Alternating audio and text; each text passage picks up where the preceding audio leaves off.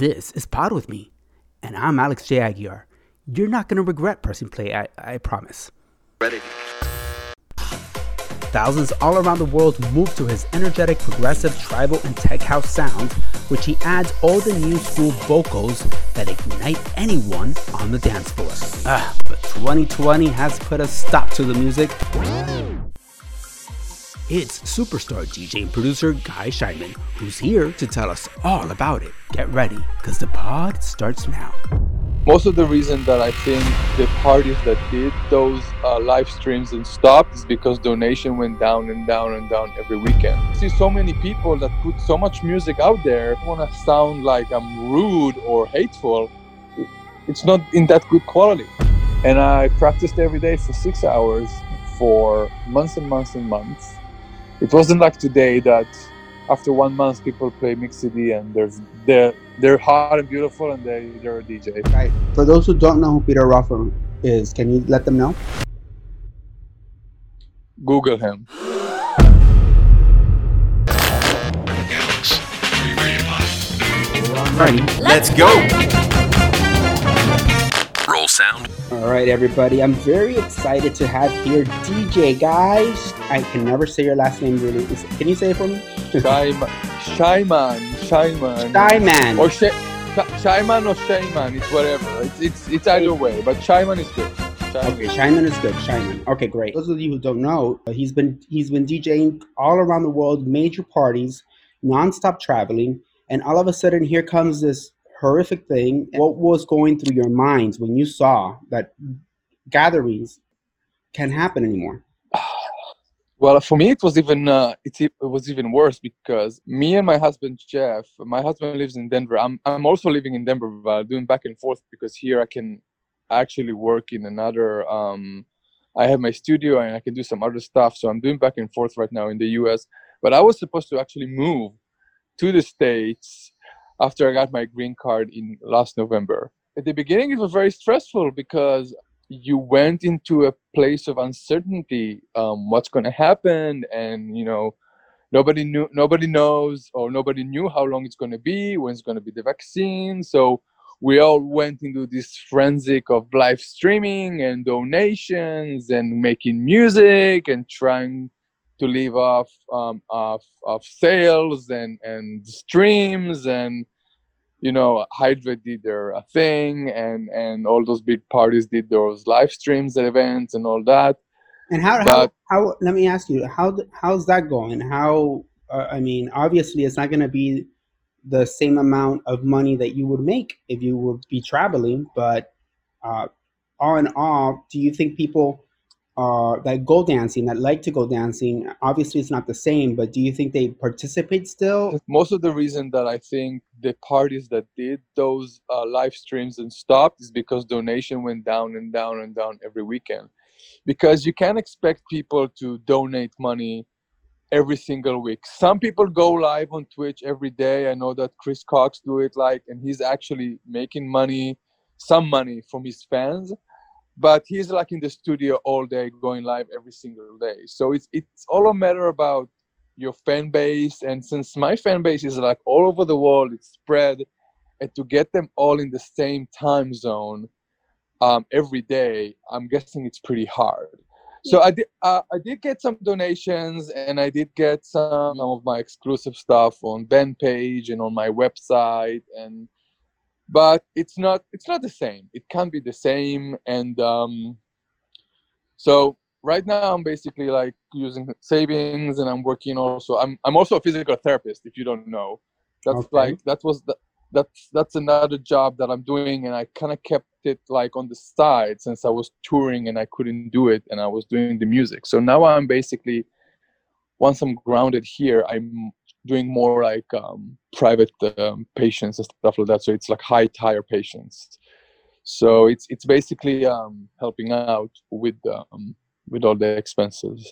But I'm just keeping the music alive, keeping the business alive, releasing. I know we're gonna come back to it's all gonna come back. Eventually we will, but I'm guessing from all the knowledge that I have right now, it's gonna be until next year.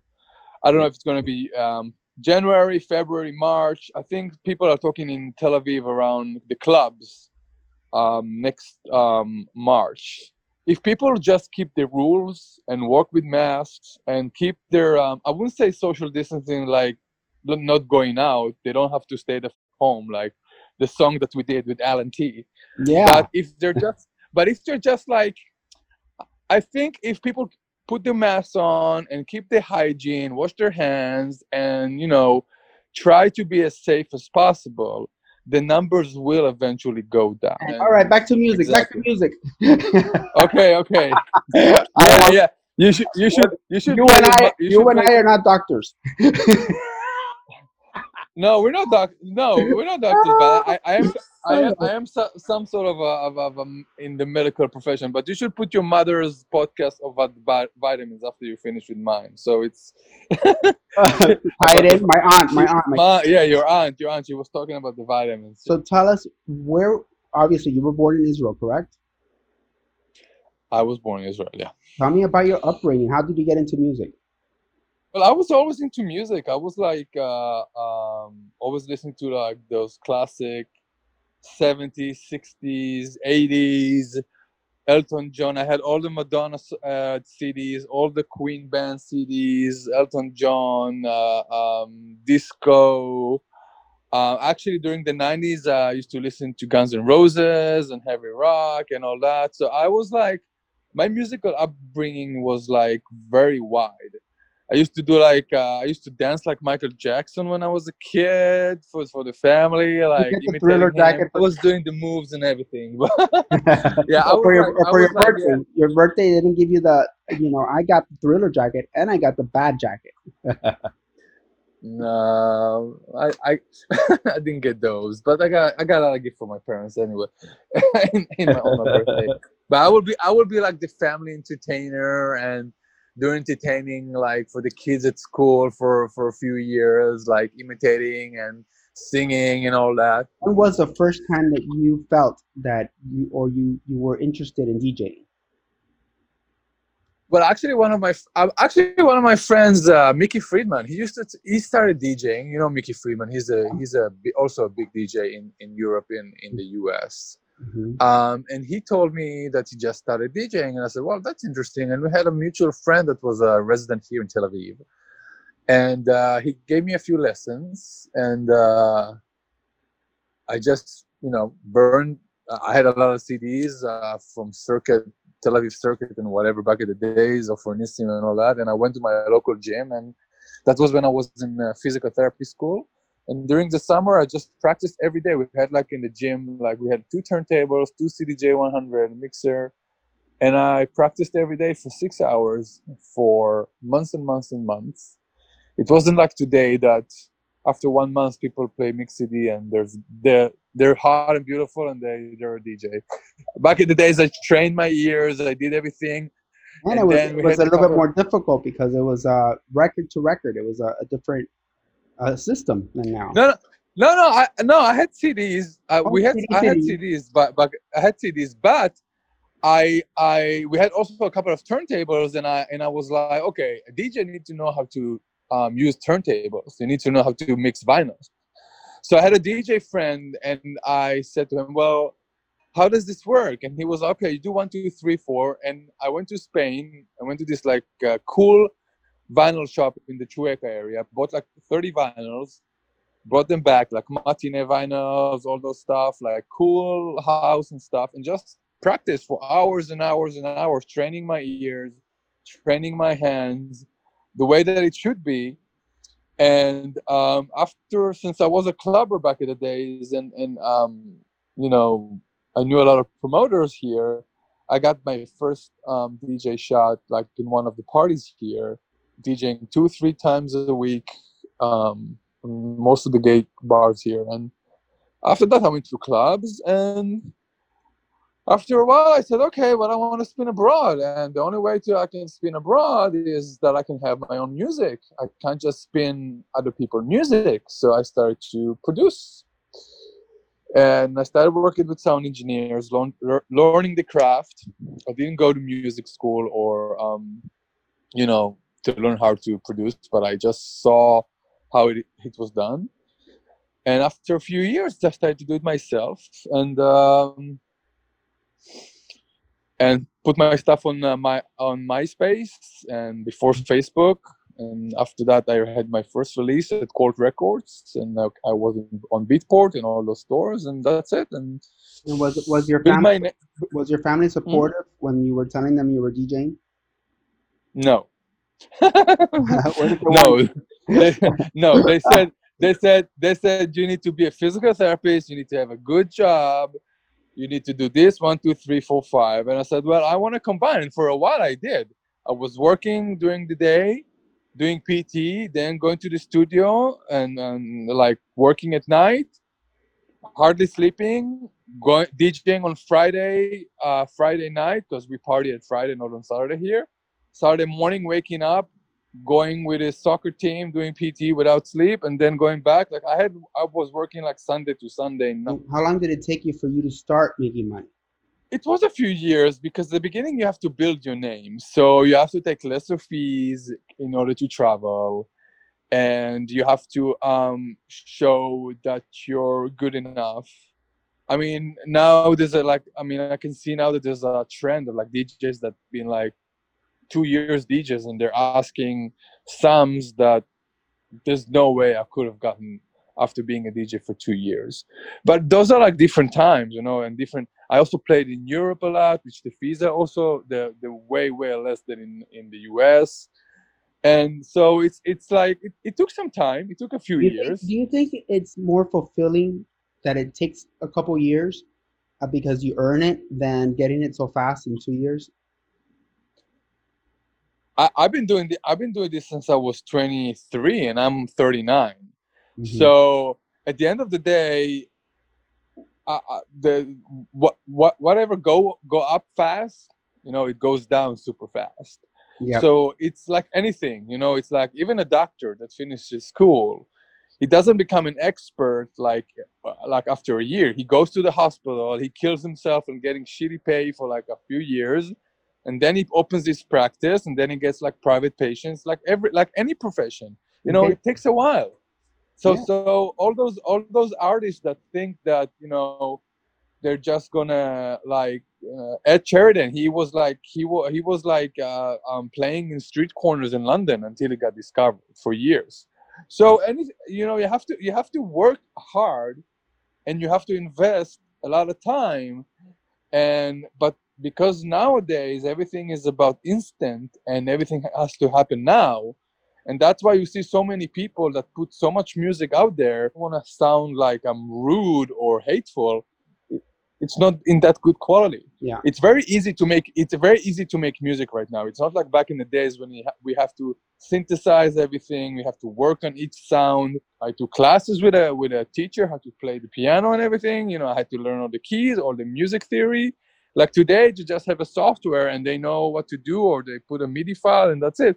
At the end of the day, it should be a balance. I think like in any job, if you reach a certain level, if you have that much followers, or you're well known, then you should get a certain fee, and promoters should respect that and pay that.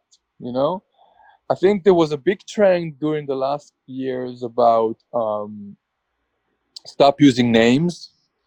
You saw ever since Peter Raffer passed away. Mm-hmm. You saw besides Ofer, like there was like hardly any names. For those, I'm sorry, guy. For those who don't know who Peter Raffer is, can you let them know? Google him. Like, Peter Raffer and Ofer Nissin, they were basically the amount of stories you will need like 5 hours on a podcast that I can. Yeah, I know. Basically, just so people know that they're very Peter. He was one of the he created the Work Party and the label, and he had a major party in New York, and he was he brought Ofer Nissim, who was like the main DJ in Tel Aviv over there. Sorry, the label was Star 69. The Work was the party. And they were for many years probably the biggest name in the circuit world. Yeah. and obviously Abel and other people, but it's like it was usually Peter and Ofer leading And Abel. I the remember majority. Abel as well. No, Abel as well. Yeah. Abel and Ralphie as well. Once Peter was gone, the nature of the party was not about the DJ; it was about the brand. Which So is it was crazy. either we or Very crazy to me. Mantané or well, I think from talking to some local DJs here that he told me it's like what he thinks is like it's going to be like a cycle. So for a while it was all about the brands and all about the parties and less about the DJs. But I think after the virus is going to be over, I think it's going to be more about the music, and hopefully promoters will have to draw the crowd and will have to find those artists that has their unique sound and quality in their music. And I think we should also remember who took a break and just left the business for 3, 4, 5 months, and who was here and kept working and kept producing and kept doing lives and kept generating stuff to keep the industry alive when it Yeah, was like but shut down. I know. But I think that do you think that those that left the industry were because they had no choice and they had to survive? hey, we all had to. I was doing some things in the morning, but I was still producing and still doing my lives. I can tell you like 100%, I wasn't making any money from those lives. Like comparing to the amount of I had, like buying all the gear, getting all the setup, investing in promotion, buying all the softwares, getting the webcam, the special high digital, high resolution, blah blah blah blah. All this stuff that I had no idea how to use before because I was never doing that. Once I saw that the amount of effort and cost is you either go break even or even less than that, then it's not worth it doing like that. You Yeah. should you should focus on quality than quantity. Who was it that you looked up to? Who was it the DJs you liked as time went on?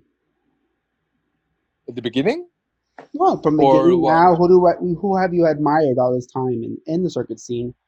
Besides, I assume Peter Rohoffner is one of them, and Alfredism, right? Peter Offer, I was actually a friend with him until we had like a little fallout, but I will keep that for the next. Oh, come on! No, yeah, What I'm happened not with gonna go Peter? on. What happened with Peter? No, nothing happened with Peter. He was like he thought we did. Both of us did. We did a remix for Only the Horses by Scissor Sisters. He basically blamed me for stealing his melody, even though I submitted my remix 2 weeks before he even got the stems to do his. I think back, but and after that, he basically blocked me from everything. Like we used to be like, yeah, he blocked me on Facebook. He never talked to me, blah, blah, blah. But we used to be very good friends and all that before that, and we would share our music and everything. But I think I don't know if that was already when he was starting to get sick or like whatever. I don't know exactly, but he was like there was a lot of stuff that he thought that were happening like around him that were just like in his head. Yeah. And I would never do that. I would never steal anyone's melodies. And if you listen to the remixes, if you go online after we finish and you listen to my song and his song, Only the Horses, the official remixes, you will see that there's nothing to it. It's like there's no way, nothing is even similar. So I don't know what exactly was. Maybe he was upset that I was on the official one and not only him because Mhm. there was some sort of a competition. But it's whatever. I mean, it was what it was. But other people that I was like admire. I mean, there's a lot of DJs that I admire and I was brought up on, like Offer and Junior and Tony Moran, which he's a legend, and I'm so happy that we're gonna do a song together. And So now that we've been all quarantined and stuff, I'm sure that you've had so much time to think about so many things. What have you learned the most out of this whole lesson? I think the one thing that we should learn is that we always have to have a backup plan, and we can't put all of our eggs in the same basket. And I'm lucky that I didn't leave school and just to be a DJ. That I have another profession. And no, I'm joking. What I can say is that that was a good time to basically learn new stuff. You know, I was like all those live streams and all the social media and everything that you need, how to do it. You know, I was just like going through that and learning and watching a lot of YouTube tutorials and stuff like that. Focusing on my music, and there was like there was so much hate and shade and stuff on the network regarding why this one is doing this one and why this one is opening OnlyFans and why this one is doing this. And the one thing I think we should all learn, that in time of need we cannot judge anyone about because no one is going to pay your rent. They can judge you like from here to the end of the universe, but it's like, who's going to pay your rent? Who's going to pay your bills? Who's going to support you? Only you. So whatever people need to do to survive and whatever they need to do to keep them afloat until we're back to business, I think is perfectly fine. And even myself, if I had some criticism about one person or another, I do apologize, because at the end of the day, everybody needs to survive and need to do what they and that's it. Yeah, Always have a backup plan. Always have a backup plan. Always learn something new to do on the side, because if whatever you do, if you're working in nightlife and there's no more nightlife, you need to learn how to do something else. You just worry about you, and you're gonna be as better than ever because you are blocking your own stuff. You're putting yourself in. You're getting in your own way of success by just focusing on other people. Be confident enough that you got what it takes, and you're not intimidated. And I'm talking about everybody. I'm not talking about you. No, but you're absolutely right. All of us have to work on it because everybody has that ego, different forms of ego. And we all have to focus on just us and be the best we can and form the best relationships we can with the promoters, with everybody. And that's, I believe that is the number one way to rise to the top. Eventually we will find a way, promoters will find a way to open the parties either in capsules or outdoors or through glory holes and nightlife. Glory holes. No. Corona holes, Corona glory holes. Corona hole party. Yeah. And I think nightlife is going to come back. It's going to be probably a little bit different. I think the live streams are. What is going to be the first song to open up your set when we're back in that club? What would it be? It will probably be one of the latest release that I will have prior to that event. But that could be next March. So who knows? Who knows? Is there a message you want to say to everybody in the industry? Wish everybody to be safe and well and just do whatever they can to survive. Everybody is in the same boat, and this is the time to stick together, unite, and be more supportive. And that's it. Well, we're gonna get through this, and it's gonna be tough. It's gonna be rough, but we're gonna eventually pull through, and that's it. Awesome. So thank you so much. So just be patient. So just be patient and be safe. That's it. I just thought of a commercial, but wait, there's more. All right. Well, Guy, thank you so much for being on the pod. And one more thing. Don't fall off. Pod. That's a wrap. For more on Pod with me, you can go to alexjaguiar.com. Hey, and don't forget to download our app. And if you love the 80s and all the retro stuff, you're going to love my new channel. It's called Back to Retro on YouTube. Check it out. Thanks for listening, and remember, don't fall off the pod.